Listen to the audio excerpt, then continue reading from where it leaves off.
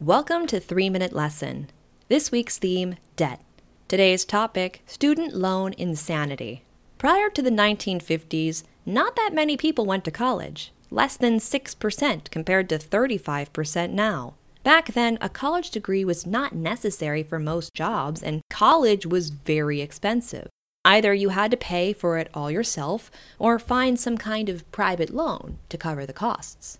In 1958, during the Cold War with the Soviet Union, the United States began offering federal student loans to students in math, science, and engineering. This provided a way for those to pursue higher education but otherwise did not have the money. The federal government provided the money, and the individual would pay back this debt over many years with their new high-paying job after graduating. This program of federal student loans expanded outside of STEM into the 1970s. The federal government even began insuring private loans to pay for education. There was money everywhere. Now people could get these federally backed loans to attend universities, and therefore more and more of the population were getting college degrees.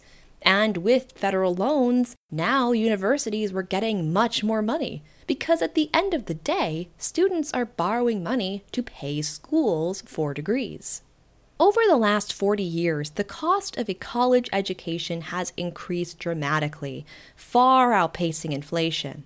Increased demand for college is partially the cause of the rise. Since more people could go, colleges could ask more in tuition. College attendance has also become a cultural experience instead of a purely educational experience.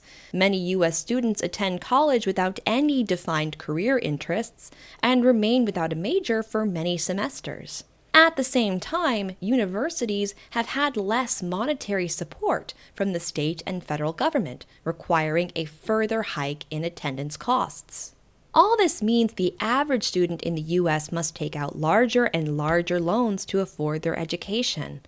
These loans can strap the individual with tens or even hundreds of thousands of dollars in debt for decades of their life. Additionally, these loans are advertised to 18 and 22-year-olds who likely do not understand the risks and reward of taking on so much debt.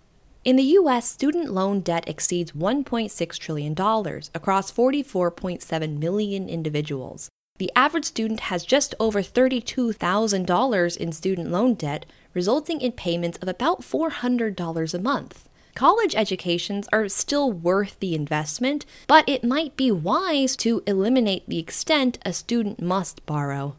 This has been your 3-Minute Lesson. See you tomorrow.